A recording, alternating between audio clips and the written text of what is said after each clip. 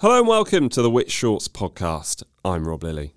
Now, a regular reminder from me to rate and review our episodes wherever you're listening, and a big thank you to every one of you who's been getting in touch by email. A reminder that you can do that on podcasts@which.co.uk. Now, they include Paul. He's been getting in touch about our recent AI episode. He said, "Just wanted to thank you for providing such an informative article. I was completely fooled into thinking it was a real person speaking. I have no issue with the podcast being delivered by AI, as it was so clear and easy to understand." And then Paul goes on to say, "It does remind me of Terminator, where a robot impersonated voices, not for good." And that, of course, is the overall concern regarding AI. However, it's just a progression of the computer age into unknown territory. Well, thank you, Paul, and thank you to everyone else who's been getting in touch with us over the last few weeks. Now, this week, we're hearing the disturbing stories of innocent Which members who have found themselves the victims of insurance fraud. To read us this article, originally written by Dean Sobers, I'll hand you over to the host of the Which Money podcast, Lucia Ariano.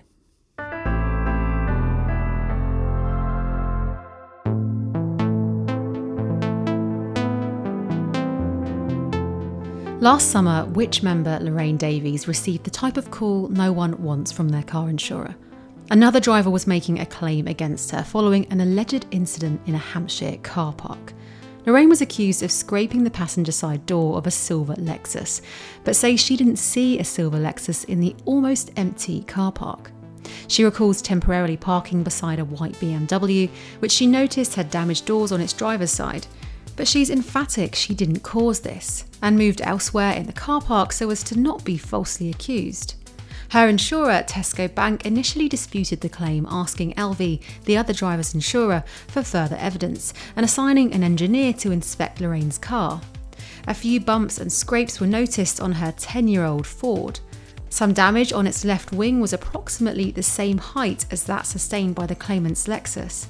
LV also found a witness, an employee in a nearby shop who'd viewed CCTV footage of the incident and wrote that her car had damaged the Lexus. But it was hardly a slam dunk. The witness's brief statement was collected 2 months after the incident, by which time the CCTV footage had been lost. And it seems little effort was made to check major differences between their description and Lorraine's account. She's adamant she wasn't involved in a collision and was disappointed to learn that Tesco had settled on her behalf, paying £1,214 without informing her. The fault claim may hike her premiums for up to 5 years. We haven't seen clear evidence that any party was dishonest in her case, but Lorraine is far from alone in being dissatisfied with the lack of support available when potentially inaccurate claims are made. When we asked 111 Which members who had reported being affected by insurance fraud in the past 5 years about their experience, 1 in 10 gave accounts of claims made against them for incidents they deny any involvement in, with several deeply frustrated at how little pushback their insurer gave. "I was and still am furious," remarked one. Here we look at which kinds of frauds you're most likely to be affected by, whether insurers are doing enough to protect you, and what you can do to protect yourself. According to the Insurance Fraud Enforcement Department of the City of London Police, numbers of opportunistic insurance fraud cases have risen by 61% since last year. Opportunistic fraud is defined as occurring when somebody spots a chance in their everyday life to exaggerate a claim for financial gain, or provide false information when applying for insurance. The spike has been attributed to the cost of living crisis. A survey carried out in June by the Insurance Fraud Bureau, the insurance industry's fraud watchdog, found that 1 in 10 people said they would consider making a fraudulent insurance application or claim if they were struggling financially. Part of the temptation can be the impression that it's a victimless crime, with only the insurer losing out. But insurers' losses are ultimately passed on to the customers in their premiums. Car insurance claims fraud is the most common type, accounting for 577 million of the 1.1 billion lost to claims fraud overall in 2021, according to the insurance trade body of the Association of British Insurers. Crash for cash scams, where fraudsters intentionally cause collisions to profit from insurance payouts, are the most notorious, with the potential to cause physical harm. Some 14% of fraud victims we heard from believe they'd been targeted in such accidents. But new variations of the theme are emerging. Admiral told us it recently investigated nearly 20 wing mirror scams, all involving the same circumstances. Fraudsters throw an object at a passing car to make an impact sound, then pursue the driver claiming they've clipped their wing mirror, which was already damaged, demanding cash at the scene or initiating a claim. Bogus or exaggerated car insurance claims are distinct in that they often involve allegations levelled at other customers, making the consequences more personal than other claims fraud. We put to Tesco Bank that in Lorraine's case, its lack of challenge to the allegations against her, if typical, could potentially incentivise fraud. Tesco said, "We've carried out a further review of the case and based on the evidence provided, believe that no fraud has occurred and our decision to settle on behalf of Mrs Davies was the correct one." LV said of the case that it takes insurance fraud very seriously and obtains as much evidence as possible. The evidence supporting claims can be even less concrete in some cases. In May 2019, Bill Gardiner, an Admiral customer, was notified that his Volkswagen Caddy had, some weeks earlier, hit another car. The third party supplied photos showing the Caddy parked on a street, its front bumper in contact with the other car's damaged rear. After a 16-month exchange, Admiral paid the £1,100 claim. Its lawyers explaining that the images would probably sway a judge in favour of the claimant if the matter went to court. This was despite significant room for doubt of the evidence. The pictures themselves don't show if the collision actually happened, or if so, how. In fact, an independent engineer's report commissioned by Admiral concluded that the claimant's damage wasn't consistent from contact with the Caddy. The claimant said they'd spoken with the driver and while they hadn't described them, Bill was named in the court claim form. But Bill tells us and told Admiral he wasn't present. His daughter had been using the car that day with a passenger, neither of whom were mentioned. However, Bill's name could have been found using an online search of the car's registration. His daughter categorically denied the event and meeting the claimant. Admiral told us it's genuinely sorry that Mr. Gardiner and his daughter were unhappy, commenting, "It's not in our interest to just settle a claim that is possibly fraudulent, and we will challenge where possible."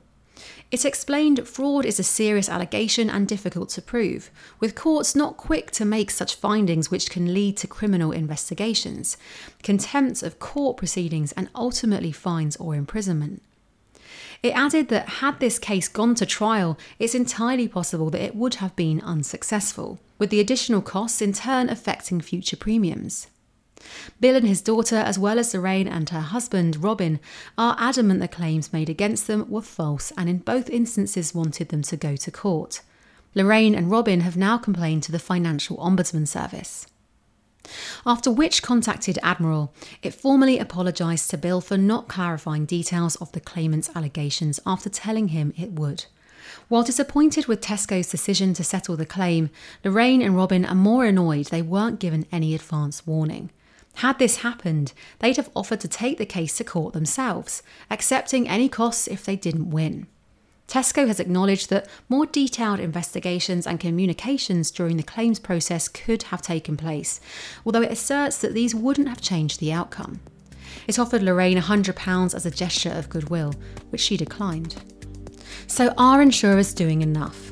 According to the Association of British Insurers, or ABI, a sustained crackdown on insurance fraud led to a 5% fall in fraudulent claims detected in 2021, its most recent published statistics. These efforts included extensive collaboration between insurers and law enforcement to detect fraud, plus consumer awareness campaigns. A raft of legal reforms enacted in 2021 designed to make spurious personal injury claims less profitable also seem to have had an effect. The ABI will soon release data for 2022. However, more recent figures from the likes of the IFB, IFED, CFAS and insurers suggest the financial downturn is putting various kinds of insurance fraud back on the rise. When it comes to how well customers are protected against fake allegations, cases we've seen suggest that if the claim made against you is relatively low value, the insurer has to weigh the costs of thoroughly investigating and defending you versus what may be the cheaper and more expedient choice to settle.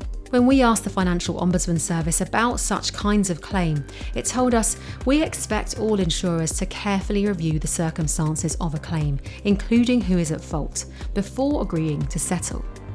Those checks would normally involve testimonies from both parties, vehicle assessments, eyewitness reports, and video footage. We're concerned that in some cases this isn't done rigorously enough, leaving the policyholder facing higher premiums while opportunists feel emboldened to try their tactics again.